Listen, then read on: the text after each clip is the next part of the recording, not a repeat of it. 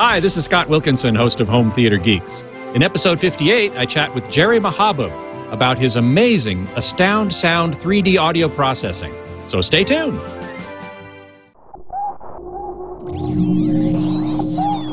Netcasts you love. From people you trust. This is Twit.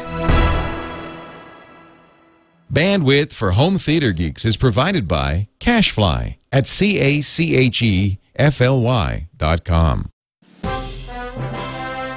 This is Home Theater Geeks with Scott Wilkinson, recorded March 21st, 2011. Episode 58, Sound All Around. Hey there, Scott Wilkinson here with UltimateAVMag.com and HomeTheater.com. Today's guest geek is Jerry Mahabub, founder and CEO of Gen Audio and inventor of Astound Sound, a 3D audio processing algorithm that I've actually heard and is quite astounding. Hey, Jerry, welcome to the show. How you doing, Scott? Good to see you again. Yes, good to see you. Jerry and I have had several encounters at CES and also in his studio, which we're going to be talking about later. But first, I want to let everyone know that those who are tuned into the live broadcast, the live video stream at live.twit.tv or logged into the chat room at irc.twit.tv can post questions for Jerry, and I'll pass on as many as I can. So, Jerry, I'm fascinated by how you got your start, which was as a brain researcher as a teenager. Tell us about that. Well, it was a long time ago, and I started attending RPI in Troy, New York at a very young age, the age of 13, and then by the time I was 16, I started doing R&D in a laboratory called Intermagnetics General Corporation, which was a superconductivity laboratory making magnetic resonance imaging coils, these huge superconducting coils that, you know, went anywhere from 5 Tesla to 20 Tesla in field strength. Oh, my God. And now, just for people's reference, as I recall, most MRI machines are like in the 1.5 to 3 Tesla range. Is that correct? Nowadays, that is correct, yes. For the purpose of R&D and to keep, back in the day, a very homogeneous field and not have a lot of what we call anisotropy in the magnetic field, then we'd use a stronger field for the purpose of imaging. But nowadays, yes, 3 Tesla seems to be the standard for what we used to call nuclear magnetic resonance, but everyone got scared of the word nuclear, now called magnetic resonance imaging. I gotcha. Okay. And So, actually, 1 to 3 to 5 or 20 Tesla, that's actually a really strong magnetic field. Do you know what the Earth's magnetic field is? I can't recall what the strength of the Earth's magnetic field is on the surface. I used to when I was studying physics at RPI, but not anymore. And by the way, RPI is Rensselaer Polytechnic Institute, right? Yes, that's correct. That was, Okay. like I said, a long time ago. However, I started getting into imaging the brain, and essentially what I noticed was certain areas of the brain would light up in response to spatial auditory stimuli, and that formulated the basis for the entire Astound Sound technology as we have today. That's that Gen Audio is offering to the world. Now, we for a moment ago, just for those who are watching the video, we saw a photo of you in, I think it was it says 1992, but I think you corrected that. It's actually 1989 or 91 or something. Yeah, that photo was taken in 1989. I was 16 years old, just about to turn 17. And as you saw the image of the brain in the background there, that was actually at the laboratory. In the background that you can't see in that photo is a giant 10 Tesla superconducting coil that we cryogenically cool to 70 Kelvin. And at night is usually when I would go in and do this brain research, so to speak. And it was a lot of fun because I was handed the keys to a lab at the age of 16, and one of the things they told me was, don't stick your head in the magnet for prolonged periods of time. Well, of course, at the age of 16, when someone told you not to do something, you did it. Of course, of course. So yes, that was the in a weird roundabout sort of way. That's how the Astound Sound technology was born. But I should admit, it wasn't just functional magnetic resonance imaging. You had to couple the image data with electrical data from EEG and MEG data in order to make this happen, and that's how we get time dependent data from EEG and MEG. So the image data was definitely important, but you couldn't derive the way the brain actually processes audio information without having the electrical and magnetic data as well. Just FYI, Nicholas in the chat room says he's reading 30 to 60 micro Teslas on the Earth. So Yes. When we're talking about 3 Teslas or 5 or 10 Teslas, we're talking about millions of times more. Well, and remember, 1 Tesla, if I remember my conversion correctly, is the equivalent of 2,000 Gauss. Right, which is huge. Just absolutely huge. Yeah, 10 Tesla, of course, being 20,000 Gauss. I mean, it could pull a car across a parking lot if it wanted to. Right. Okay, so your brain imaging studies led you to look at how the brain perceives sound.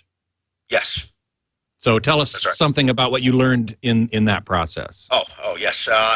Spatial auditory stimuli is what we utilize to determine this. So essentially, the way you determine this is by looking at the auditory cortex and slicing it very thinly and determining how the brain reacts to particular sounds in space, whether it's an azimuth or an elevation. And, this was a very complicated thing to do back in the day.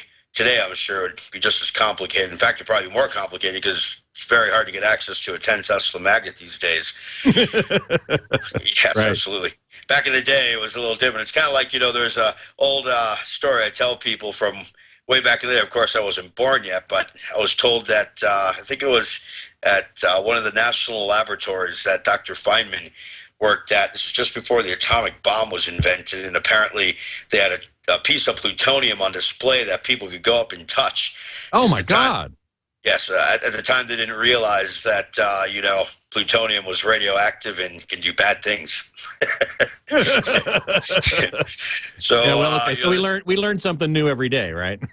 Yes, there's a running joke amongst my friends and employees that's why I have no hair, is because I stuck my head in a magnet too many times.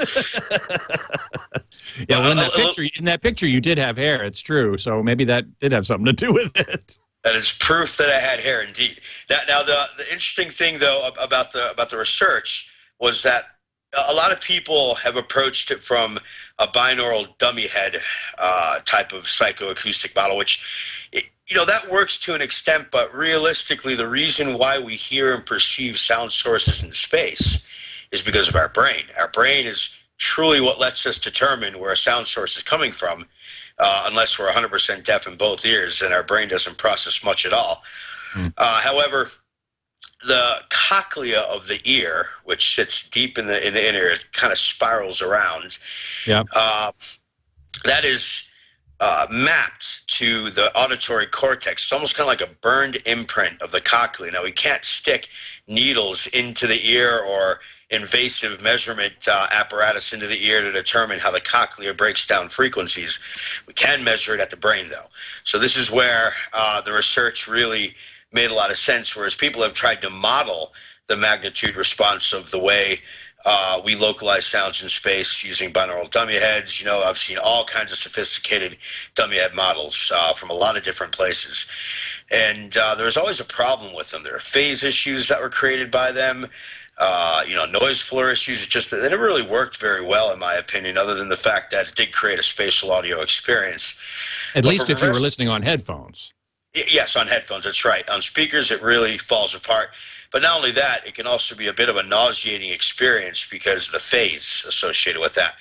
Our technology doesn't use phase heavily, although they have to have phase because phase is the equivalent of time delay. And when you have an audio sound source that's propagating toward the head, it'll strike one ear before the other ear, and that's what we refer to as time delay in time space, or phase in frequency space, right? Right, exactly right. So we have to measure that somehow. The key is to minimize phase. In fact, we call them minimum phase filters. And this is the set of digital audio filters. In fact, the most accurate set, 7,337 digital audio filters just on the unit sphere alone. And then 100 layers of distance cue to determine how far you want to push a sound source away from you or bring it in closer to you. So it's really a combination of two different software processes that enable a sound to work. The first is the elevation and azimuth computation that's done via the localization cue filters. And then the second is a room simulation algorithm that we use to determine distance cue processing. Does that make sense? Yes, it does. Because certainly the room it has a lot to do with ultimately how you perceive the directionality of a particular sound source. Yes, that's right. Absolutely. Right. So that, and then we determine that based on reflections, and we can look at different types of ways to model room simulation. The best way to do it is to use a 3D room simulation model, not a 2D, especially with what we do. And the combination of both, it can be quite intensive on processing, but we've made some enormous breakthroughs in the software. And this is what has taken us so long. People don't realize the amount of time it takes to, build a new technology, but then put it into a state where the rest of the world can use it. It's very complicated, and it takes a lot of time and a lot of money and a lot of, what I call sweat and tears. Yes. So essentially, what we've done, the original filter set, which is represented as a set of finite impulse response filters, was reduced from over a gigabyte down to, right around 3 megabytes. Now it's even less than that, with some very heavy optimizations that have been done to the back-end DSP core. And that took, several years to do. And thanks to my shareholders in Gen Audio, we were actually able to get that done. And now we're really getting ready to come out of the gate strong in multiple vertical markets, and plant this technology in as many places as it can go, ranging from consumer electronics to video games to professional audio mixing for theatrical film title releases, new albums, you name it. Yeah, we're going to talk about that in just a minute. But before we do, I want to take another moment to look at a couple of images for those of you who are watching the video. Illustrating the expansion and elevation aspects of Astound Sound, and maybe you can talk a little bit about those and how you are able to simulate them specifically. Here Certainly. is the elevation one, and this one is of particular interest to me because we have a lot of talk these days about height speakers, right? Dolby Pro Logic 2Z, DSX from Odyssey. Having actual height speakers above the main front, right, and left. And what you're, I think, saying is that Astound Sound can do that without putting physical speakers up there. Yes, that's exactly correct. It's primarily used, for 2-channel audio output, but when integrated into a surround sound mix, we call it implementation Astound Surround, and that's sort of what we're pushing, theatrically for, new 3D film title release up and coming. We can talk about that later. But elevation is one of the hardest things to get, in particular because, surround sound exists on a plane. The standard surround sound mix, we mix on a 2D plane, and everyone calls it 3D audio, but in all reality, it's not. It's 2D. I've always said the same thing. I've always said exactly the same thing. A lot of people call it 3D audio. I don't agree. It's not 3D. It's 2D. It's in a plane around the listening position in 5.1 or 7.1 or whatever. And only with the addition of these height speakers do you start getting into the 3D space. That's right. And again, you're doing it without the addition of extra speakers. And I wonder how you're able to do that. That's the whole part of the brain research that was conducted. So we tricked the brain into thinking that the audio is above the head, around the head, behind the head. Much like Real D tricks the brain into pushing visuals off the screen into the audience, we trick the brain into thinking the audio is coming off the screen and getting pushed into the audience. But we even go farther than that, we can put the sound source beyond the speaker field. We can put the sound source up close to the head.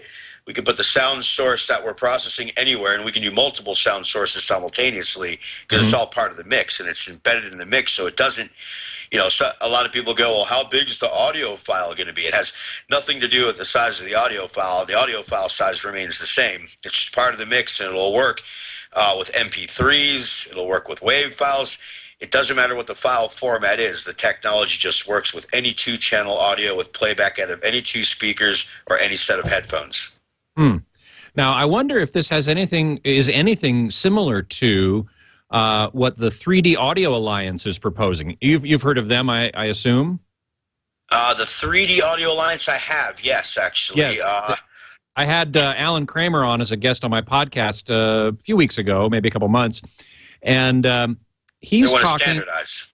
Yeah, they want to standardize a file format system, which I'm wondering if your system has any similarity to, in which each sound emitting object is encoded not in terms of how many speakers it's going to come out of, which speakers it's going to come out of, but rather where it is in space, its vector and its motion in space, so that the rendering system, the playback system, can then take that information, assuming that it has the proper decoding algorithms, and render it using the resources it has available, whether it's 2-channel or 5.1 or whatever.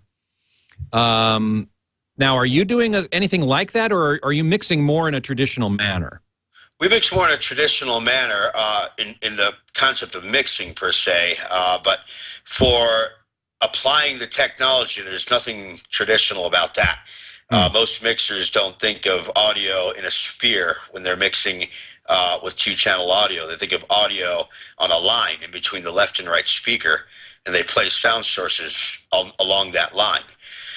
In surround sound, we place sound sources along a line drawn in front of you and a line drawn from front to back of you. Right. In a sound, we place sound sources in a sphere with sound sources within the sphere, outside of the sphere, on the sphere, traversing around the sphere. So it is a bit of a different way. So I guess to that extent, no, it's not a traditional way of mixing. Let me reverse what I just said. It's a new way of mixing that can incorporate traditional mixing techniques so that it'll integrate into current workflow with no issues whatsoever. And that also took a long time to make that happen. Workflow integration is critical for any professional audio mix engineer that wants to use the technology. Sure. And I've seen the computer screen. Unfortunately, I didn't prepare an image of that for the video, but where the mixer is actually looking at where they're placing sounds in that actual spherical space, which is really pretty interesting. In the plugin, you mean the software? Yeah, the software plugin, yeah.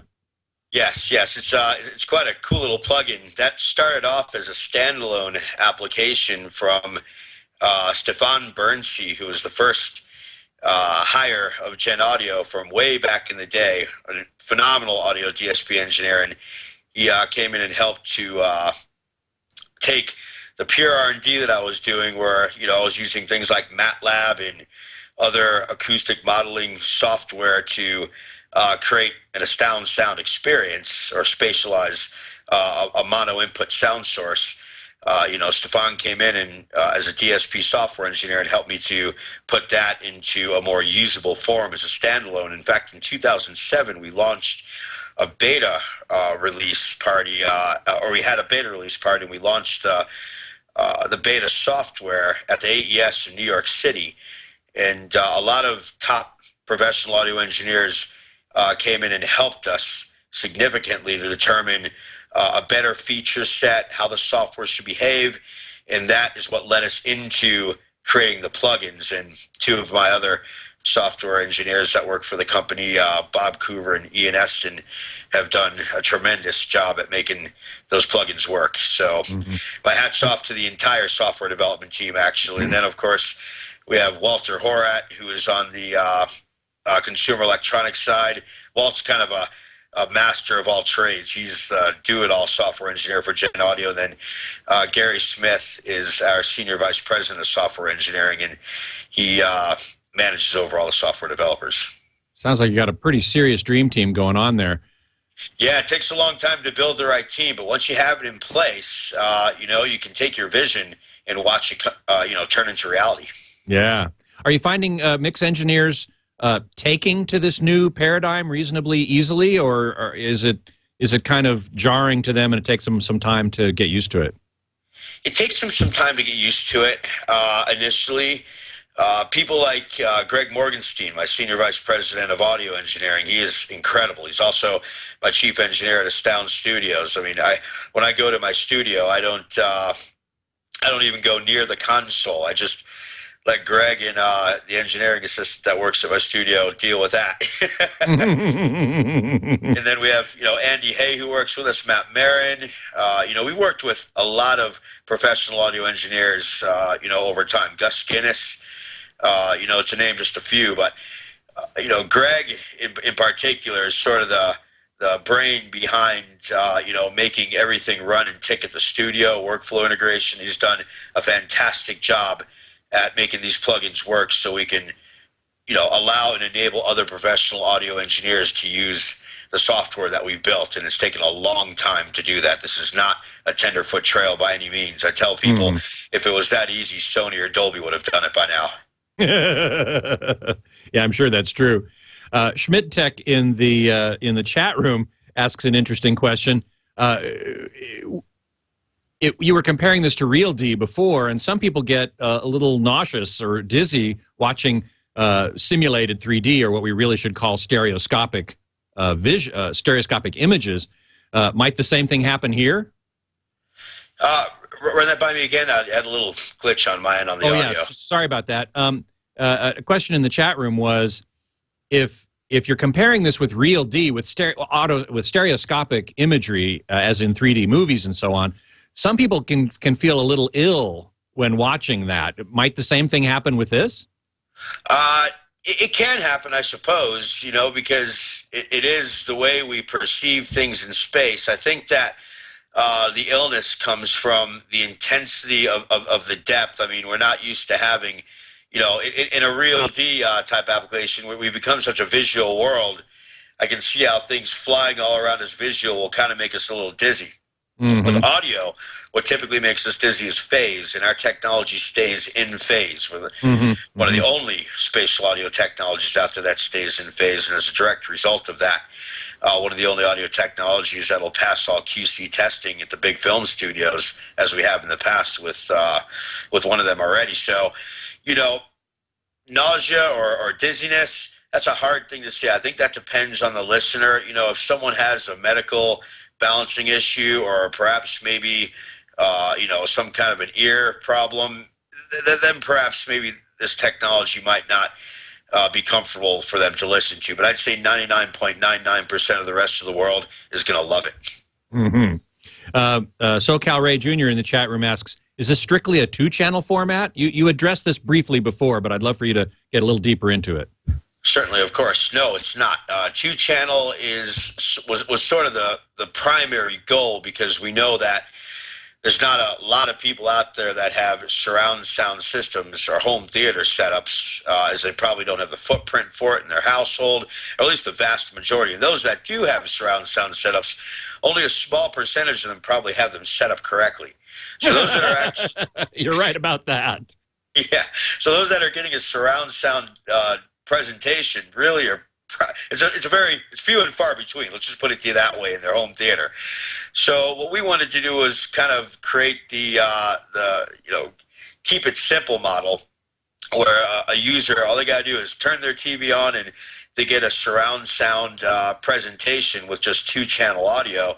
They don't have to hook up any home receivers. They don't have to do anything. They just plug in their cable box, or they put their DVD player in, and when they're listening, they're going to get an incredible spatial audio, 3D spatial audio experience. And that to me is where we win above the rest. Now, integrating into a surround sound field, which in my opinion is the pinnacle of Astound sound processing, that's when we have the benefit of having speakers placed physically around you, plus all the height advantage and the depth advantage and the up closeness advantage and all the different things we can do with Astound sound integrated into a surround sound field. It really makes the difference in a surround sound field. We call it implementation Astound Surround, whereas the stereo implementation is just called Astound Sound, of course. I see. Okay. And what about? Okay. Here's a question that's actually in the chat room as well. Web 3409 says, Astound Sound Expander. You need to disable all the other audio processing software in your computer. Expander is designed to be a back-end audio process, which brings up the question of Astound Sound Expander, which, if I'm not mistaken, takes a conventional 2-channel or maybe even a 5.1 channel soundtrack and applies this process to it after the fact. Have I got that right? That's exactly right. For that content that we don't process in the studio professionally using our professional audio Astound Sound tools, then we have something that will create an analogous 3D spatial audio experience that's very comfortable to listen to.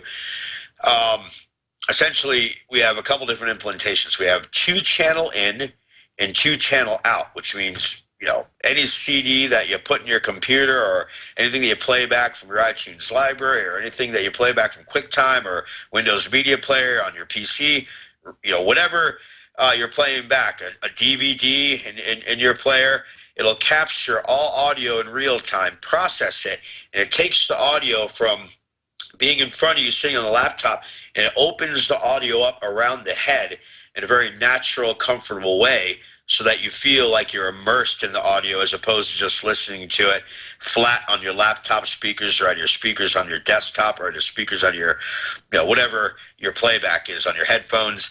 So we've gotten enormous attention in the consumer electronics space for this technology. This is the expander technology, right? The expander technology, yes. You can download right now at www.astoundsound.net a free 30-day trial of our computer product offering for Mac and PC. But you have to understand that's a consumer product offering, not a pro product offering. But the fact of the matter is, the same backend that's used for the professional audio technology is also used for the consumer. So we're actually bringing to the consumer professional audio technology with just the push of a button, and that's amazing. Well, this is great. Nicholas in the chat room says, would you use the expander plugin as a mastering tool?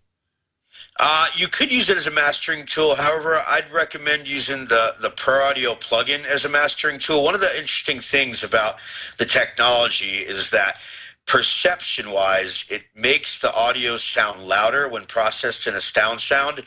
I can't explain it to you, but I bet people come in and when we A/B back and forth between an original master and a Astound Sound master, people will say, well, it's louder, it's bigger, but it's definitely louder, right? And then we show them the levels on the digital meter, and the levels are the same.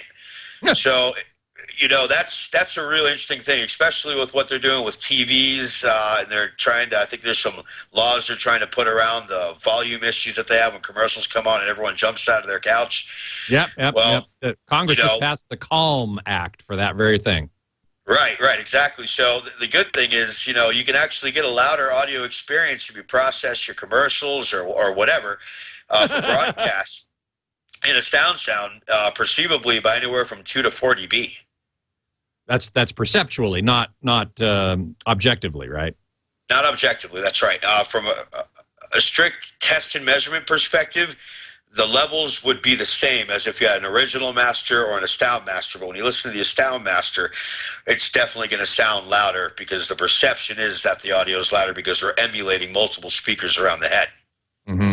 Now, I assume that if you use your Pro Audio plugin at the front end as you're encoding the audio, the effect is going to be more pronounced than if you apply it at the back end just on the playback with the expander module. Am I correct about that? Yes, that's correct, because we have more freedom and flexibility to tweak certain parameters. You know, in every audio source that we pass through, whether it's 2-channel or mono or whatever, is going to be different. So we have to go in and, you know, we have to EQ certain things a little bit differently maybe. You know, there's notch filters that we have in there. So there's a bunch of little bells and whistles on the Pro Audio side where you can tweak and adjust to, you know, hit perfection as best as possible.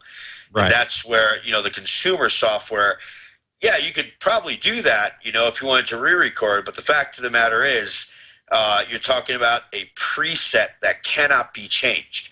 And what we did with those presets is we made them very general, with very broad stroke uh, EQs. So it's not like This is in the we would expander module.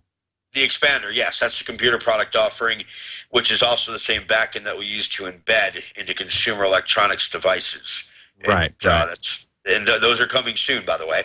Excellent. Good. Now, the other thing I want to talk to you about, you were just asking about was, different ways. So let me wrap this up by saying the other way is to take 6-channel audio and fold that down to 2-channel audio. And this is where we've had tremendous success. We just did a big project with Monster. In fact, Monster Cables is a division called Monster Music. And Noel Lee and I got together and discussed this, and then David Rideau came over to the studio and worked with Greg Morgenstein, and we remastered the Tron soundtrack, the new Tron Legacy soundtrack, and that, I believe, is going to be shipping with the new Tron headphones from Monster. I believe there's like a promo disc with a new Tron Legacy soundtrack that was remastered as a co-brand. We call it Monster. I believe it's HDHS, high definition headphone surround, powered by Astound Sound. So, Oh, wow.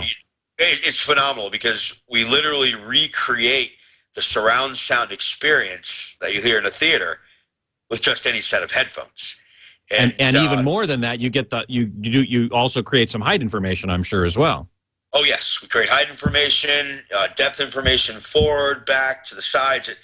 It was amazing when I heard the Tron soundtrack in my studio with David and Greg, and I just took the headphones off, and I was like, and our technology's doing this? That's fantastic. So I can't wait to hear that. I cannot wait to hear that. I think it'll sound great. It does. It sounds amazing. In fact, we've also processed a few other songs, but I'm not sure if I'm at liberty to mention them due to the NDA that we're under with some of these companies. So I can say that the Tron soundtrack I can mention because there's already been a press release about it on Monster's website. Okay, very good. Echo in the chat room asks, does a sound sound require the speakers to be on a plane? For example, with high-end speaker systems, especially floor-standing towers, the verticality of the individual drivers, they're in a big vertical line. Will that make any effect on the effect, as it were? The verticality of the individual. Explain to me what you mean by this now. You have a floor standing tower speakers, right? And the drivers are all in a vertical line. Oh, you mean the physical speakers themselves? The physical speakers themselves. Will that make a difference to the effect? No, absolutely not. In fact, at my home theater I have at my house out in Venice Beach, I've got the speakers I have. I think 1, 2, 3, 4, 5 speakers lined up in a row, and quite frankly, I think it enhances the effect more than anything else. Yeah, good. Let's see. Oh, Reverb Mike says Pro Tools is his baby, so he's probably going to go for the Pro package there, I can imagine. Awesome. Let's see. Let him know that he can come and visit us at our studio anytime as well. Excellent. In fact, let's go right there. That's the place I wanted to go next, was your studio in Los Angeles. It's called Astound Studio, and we have a photo of it, actually, which we'll put up here on the video. There it is. Yes. I think I haven't visited you there yet. I need to. I visited you at another studio in Hollywood a couple of years ago, before you had this thing built, I think. Or during the process when I was just starting to build this studio. That's right. It was Chalice Studios that you came to. That's right. Yeah, exactly right. So tell us about your new Astound Sound studio in LA, and how you put it together. What have you done in there? All that sort of stuff. Boy, we've done a lot of projects in there. That project came about with one thing in mind, to build that studio, and that's to build a studio that was superior in critical listening capability. But more importantly than that, what I wanted to do is have a very high-end studio facility that would attract people to want to come and mix there in the first place. Because most people that walk into my studio, their jaws hit the ground, are like, "Oh my God, look at all this equipment!" We've got all the way from a Fairchild 670 to two D-to-A's, and I mean, you can see the gear racks in the front. There's gear rack in the back of the studio as well that you can see, and then we have a machine room with a lot more gear. I assume you're recording to Pro Tools, basically. Well, yeah, we use Pro Tools, of course, but we can also stem things out to the console. But we can mix in the box or in the console. It depends on what the engineer wants to do. But this studio was sort of my baby when I took it over and I decided to build it out. It just it became something that you just pour your heart and soul into, and to be frank, your entire bank account. And, I'm sure that's true. Oh yeah, no doubt. It definitely is not something. I'll put it this way: it's not cheap to build something that looks like that. Let alone the gear alone, just the room. And then Rustberger, who's the one who I hired on to design it, has been fantastic. He really did build a good room. When they were building it, Greg and I were looking at each other and we were concerned about a few things. And then Bob Hodis came over and tuned the monitors. You can see in the picture there in the background the Galileo on the right-hand side in the top rack there. That's the room EQ, and we have multiple settings with X-Curve, without X-Curve, screen down, screen up, the whole 9 yards. And the room is flanked by those PMC IB2Ss. And I'll tell you, I listened to a lot of monitors with Greg, and those studio monitors are just amazing. And in that particular room, it's after you listen in there, it's hard to listen anywhere else. That's all I have to say. Now, what are those monitors again? I didn't quite catch that. Those are the PMC IB2Ss, I believe, or IB2S. Okay. IB2S, yes, I believe. What's the screen and projector you're using in there? The screen is a Stewart screen, and the projector is one of the HD Epson theater projectors. So it works quite well. The reason why we got the Stewart screen is because it's a perforated screen, and our center channel sits behind it. So you kind of have to do that in a studio environment. Yeah. But we have Remember what was that? I'm sorry. Sorry, I was going to ask if you remembered what the Stewart material was. I don't, but I'll tell you who would know is that's Greg Morgenstein, my chief engineer, because he's the one that ordered it. All I did was pay for the thing. All right. Very good. Fine. All right. Yes, I don't recall, but anytime anyone wants to come visit the studio, just look us up online at astoundstudios.net, and you can check out our gear list, and there's a little contact form, and we'd be happy to set up an appointment for you to come down and check us out. Fantastic. Wonderful. Tell us about some of the projects you've done in there. I know one in particular you were particularly proud of was a 5.1 mix for We Are the World 25 for Haiti, a benefit for Haitian relief. Yes, that's right. That was with John Ruby with AEG. I got introduced to John Ruby through a good friend of mine out here in Colorado named Chris Fisher. Chris works for National Cinemedia, and he brought John Ruby to my studio, and we gave him a demo, and he loved the technology. And he asked me if I wanted to do the We Are the World 25 for 80 theatrical mix, because We Are the World 25 for 80 was a 3D short film. And I thought to myself, I was like, wow, this is fantastic. A 3D short film in Astound? How could I say no? So we went on ahead and did the processing. And as it turned out, not too long after we finished it up, because we were on a pretty pressed timeline at the 3D Film Festival event in Hollywood, we won an award with AEG Live. I can't remember exactly what the award was, but if you type in Gen Audio AEG in a search engine, you can easily find the press release, and it explains the whole thing.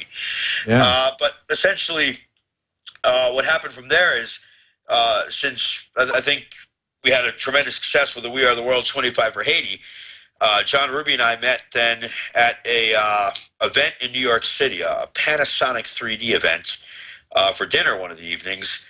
And we started talking about his live concert events, and we're currently working on an implementation of the technology that will enable live concerts to be webcasted to the world in Astound Sound in real time.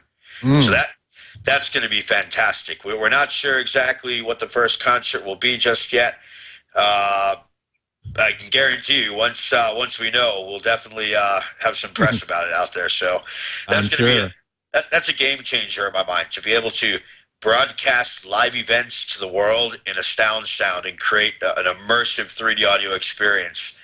That's something else. And the other thing that we could do with that as well is, of course, as well as the concert being broadcast via webcast to the world, we can also create that sound experience in the venue as well. So I think that that's going to be a game changer for live events. Yeah, yeah. Of course, when I think of AEG, the first thing I think of is the Michael Jackson tour, which almost broke them. But then Right. they came back with "This Is It," the movie of the rehearsal footage. That which then I thought just now as we're talking, gee, wouldn't that be interesting to remaster the "This Is It" soundtrack in a surround? That would be amazing. All I can say is that the industry is very political, and to make that happen, boy, that would take a lot of work. I mean, it's something that I'll definitely keep on the radar screen to try and do. And who knows, maybe John Ruby is watching this, or he'll watch this down the road and go, "Hey, that's a great idea. Let's do it." If he comes to me and says, "Let's do it," believe you me, I'll do it. Now, you also have a feature-length film in Astound Sound or Astound Surround. I forget which one. Tell us about that one. Our first full-length feature film title release. Another good friend of mine, Damian Lichtenstein, who's, I guess, probably most known for directing 3,000 Miles to Graceland, which is a great movie with Kevin Costner.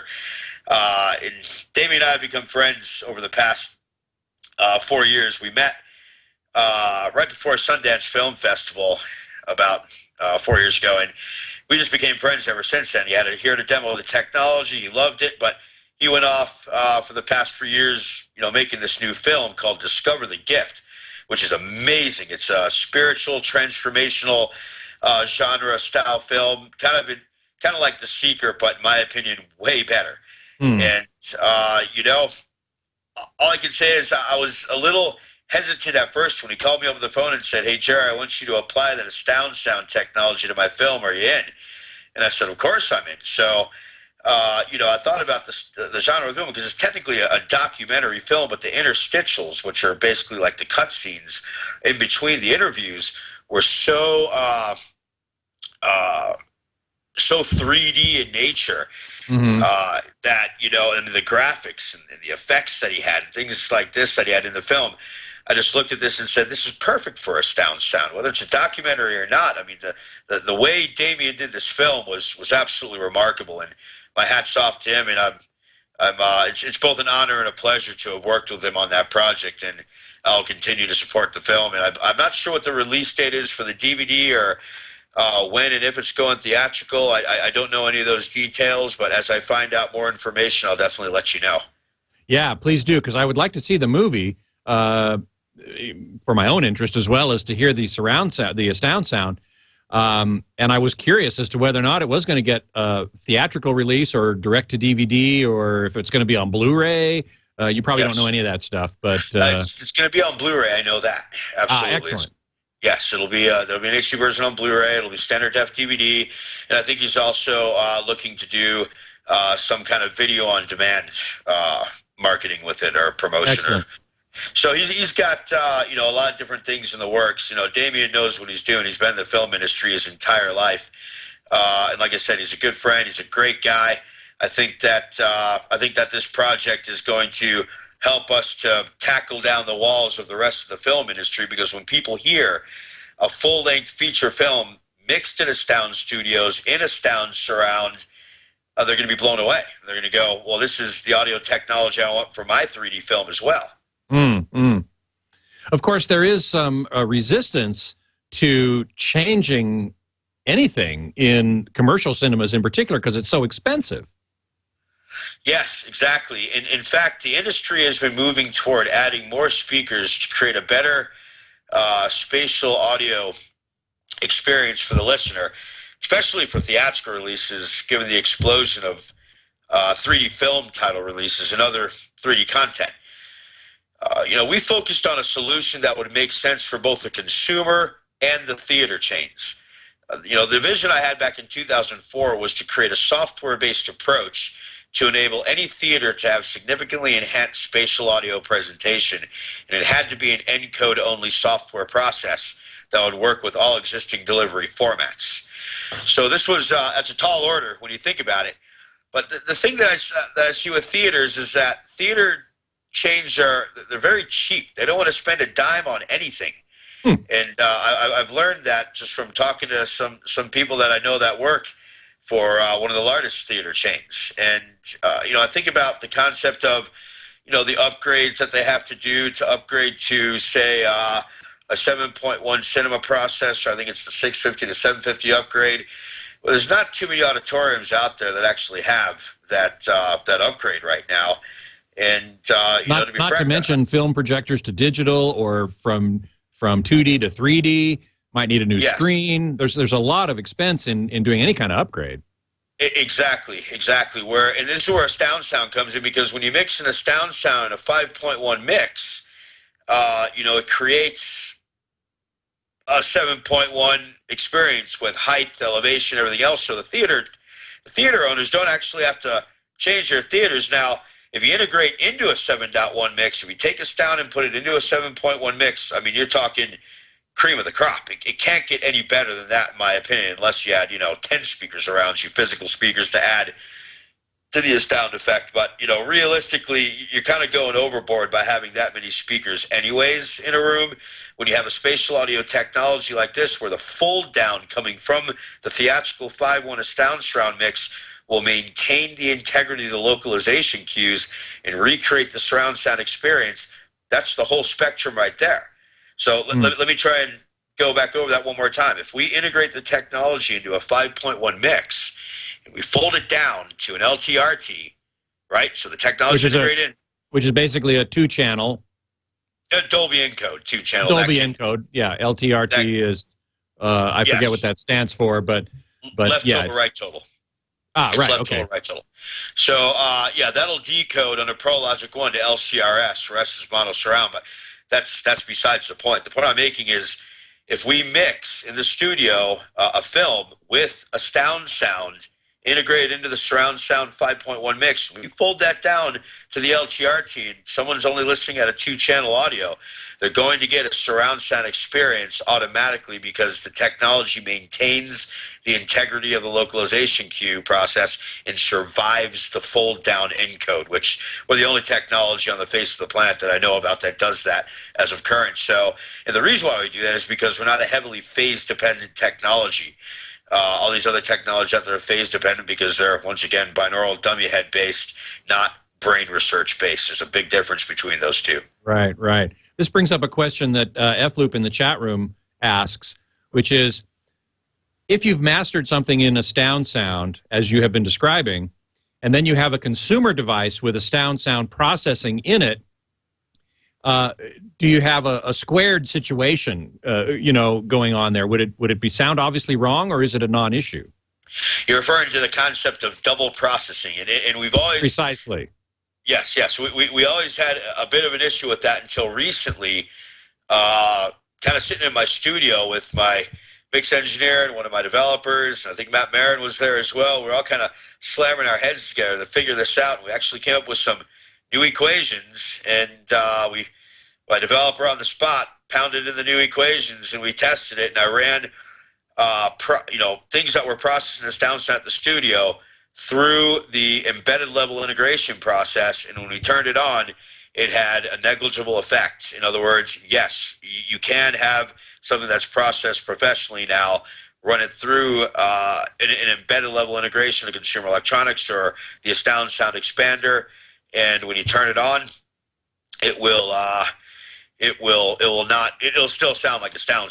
The phases won't cancel out and squash to mono. You won't have any kind of roll off, or anything like that. It's a really clean technology now, and that has to do with the way these new equations work on the real time processor end. And currently, right now, I don't think our expander product offering has the new equations built in, but that's okay because if someone goes and downloads the expander and then someone goes out and buys, say, Discover the Gift, by that time we'll have the new backend in there. But even if someone was listening to an Astound Sound demo, all they have to do is go and turn the expander off to avoid any double processing issues. Gotcha. Well, this brings up the question of, I'm sure you must be in talks with consumer electronics companies to embed the expander portion of it into their products, particularly TVs, I would think would be really important, but also AV receivers and Blu-ray players and so on. Yes. And you probably can't reveal any substance from those conversations, but just assure me that this is something that's coming down the pike.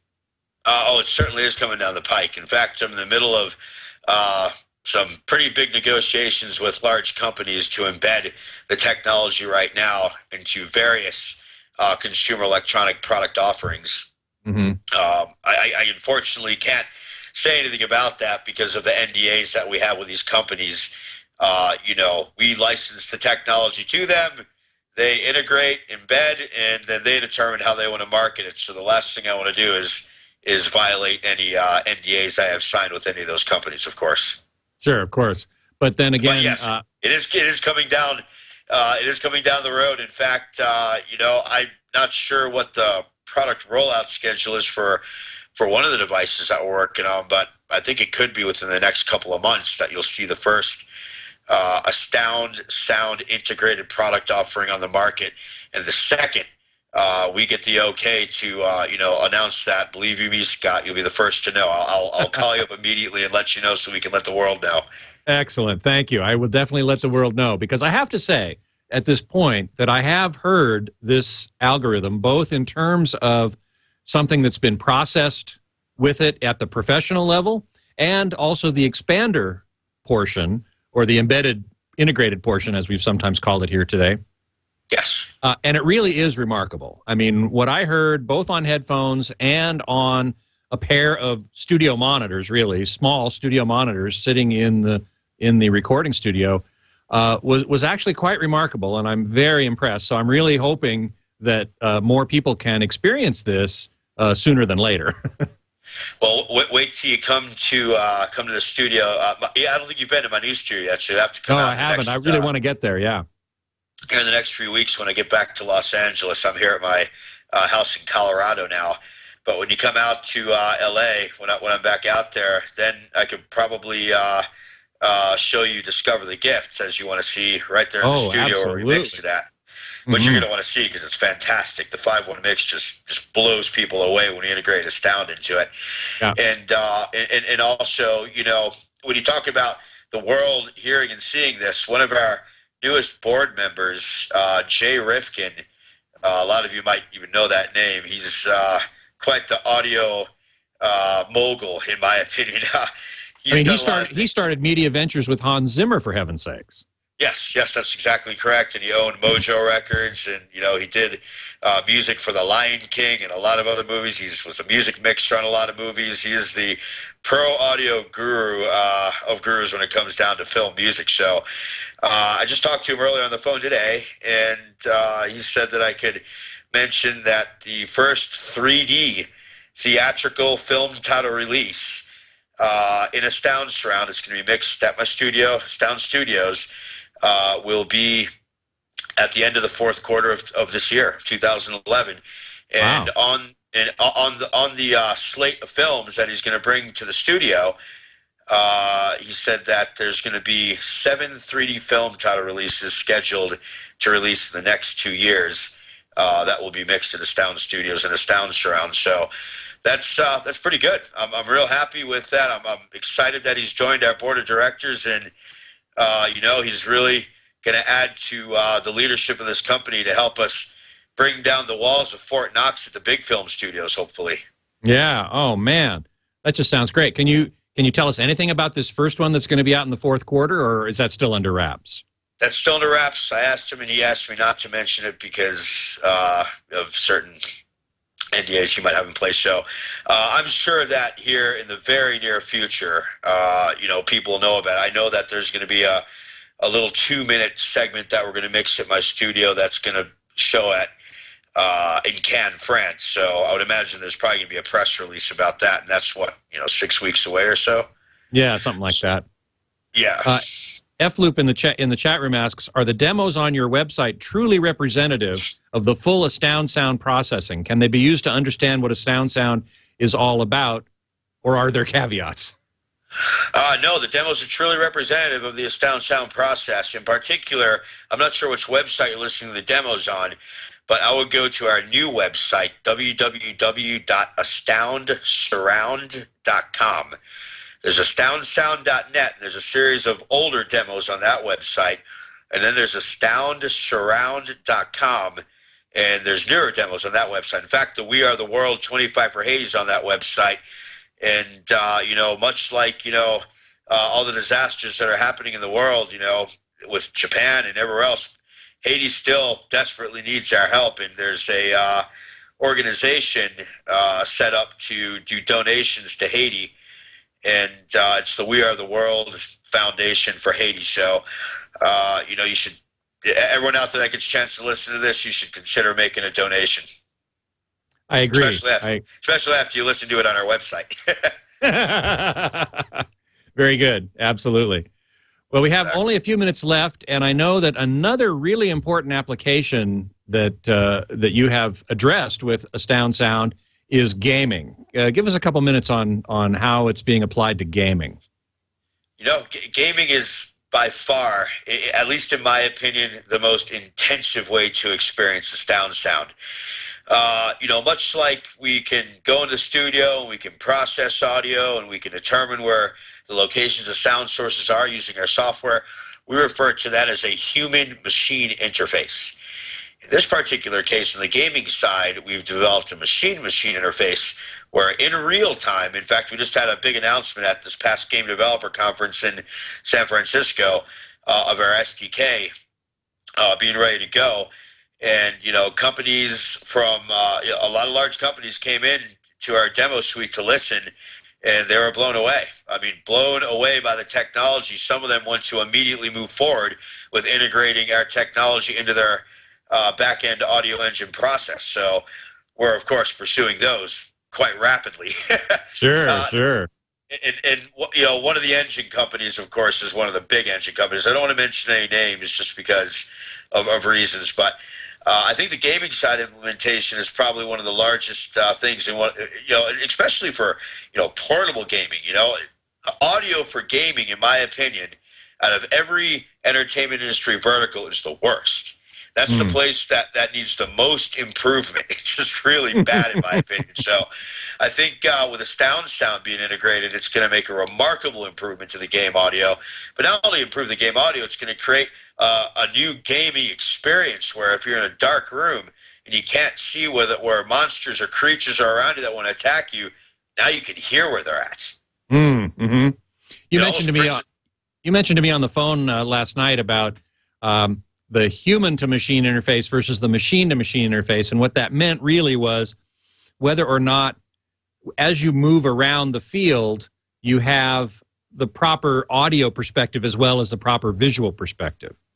Yes, that's exactly correct. Well, the thing is that in a machine-machine interface, you can look at all the objects that are around you trying to attack you, or sound sources that are just walking by you in your game, especially in like a first-person shooter environment. You can look at all those as being objects, and all those objects have got sound sources attached to them. So all those objects create their own sort of frame of reference. Then you have the frame of reference of the player who's moving, his little game controller to control, running forward, backward, looking up, looking down, and panning around. So essentially, it's just the physics of two different frames of reference and looking at it from a position vector perspective. So you have XYZ coordinate of object over here that's moving this way, and the XYZ coordinates of the player that's moving this way. And depending on how the user moves in real time with negligible latency, which means the audio latency between the video and the audio will not be determinable. Right. So negligible latency, we can in real time process and localize exactly where those positions are of everything in space. So as you move the user around the game, you're actually getting a real-time 3D astound sound experience. And that's the, in my opinion, the cream of the crop. It gets no better than that, especially with gaming being the world's largest growing industry of all of them. Yeah, it's huge. It is absolutely huge. Well, let me finish with one last question from Alex from England, which goes back a little bit to the double processing question, who asks, if I activate the 3D setting on my speakers, in other words, a 3D processing algorithm from somebody else, and then pass a sound processed audio through it, is that going to hurt or help? If you pass the astound sound audio process through some other 3D sound algorithm. Oh, okay, understood. No, it shouldn't. I mean, if you're using our 3D sound algorithm, to be frank, you don't need anyone else's. So, right. Yeah, but if you were to turn it on, say you had some other 3D sound algorithm working, they could work at cross purposes, don't you think? It's at least possible. It's possible. I mean, we really don't think about what does our technology sound like running through another 3D process. We think about what is. Of course. But, if someone really wanted to, play around with that, I suppose they could play around. Do I think that it would be problematic? No. Do I think that it could cause an audio experience that might be undesirable? Yes. When I mean problematic, I mean, is it going to blow up your speakers? Is it gonna... No, I kind of would doubt that. Now, a lot of these other, 3D audio technologies I've noticed that are on the market, though, they tend to really boost volume. I mean, actual volume. It's not that it's the perception of a volume boost, but they're like, 10 to 15 dB hotter when I turn them on. And it's noticeably different what they're doing in terms of loudness. But the 3D experience that I get with these other technologies is minimal. So I wonder what the market really sees 3D as. I mean, because 3D to me means that the audio should be around your head, above your head, and everywhere in the room. 3D doesn't mean let's blow your eardrums out. Yeah, right. Well, excellent. Jerry Mahabub, I want to thank you so much for being on the show. It's been a fascinating hour, and I look forward to visiting you at the studio and hearing more Astound sound from a greater variety of titles and devices. Thank you so much. Thank you, Scott. Always a pleasure to see you, buddy. Yeah, you bet. You can, of course, thank you. You can get info on Gen Audio and the Astound Sound at genaudioinc.com and astoundsound.net and the more recent website, astoundsurround.com. My online homes are ultimateavmag.com and hometheater.com. You can email me at scott@twit.tv and follow me on Twitter at htgeekscott. Next week, my guest geek is scheduled to be Sandy Gross, renowned speaker designer at Definitive Technology and Polk, now with a new company called Golden Ears with some really, really interesting speakers. So I sure hope you'll join me for that. Until then, geek out.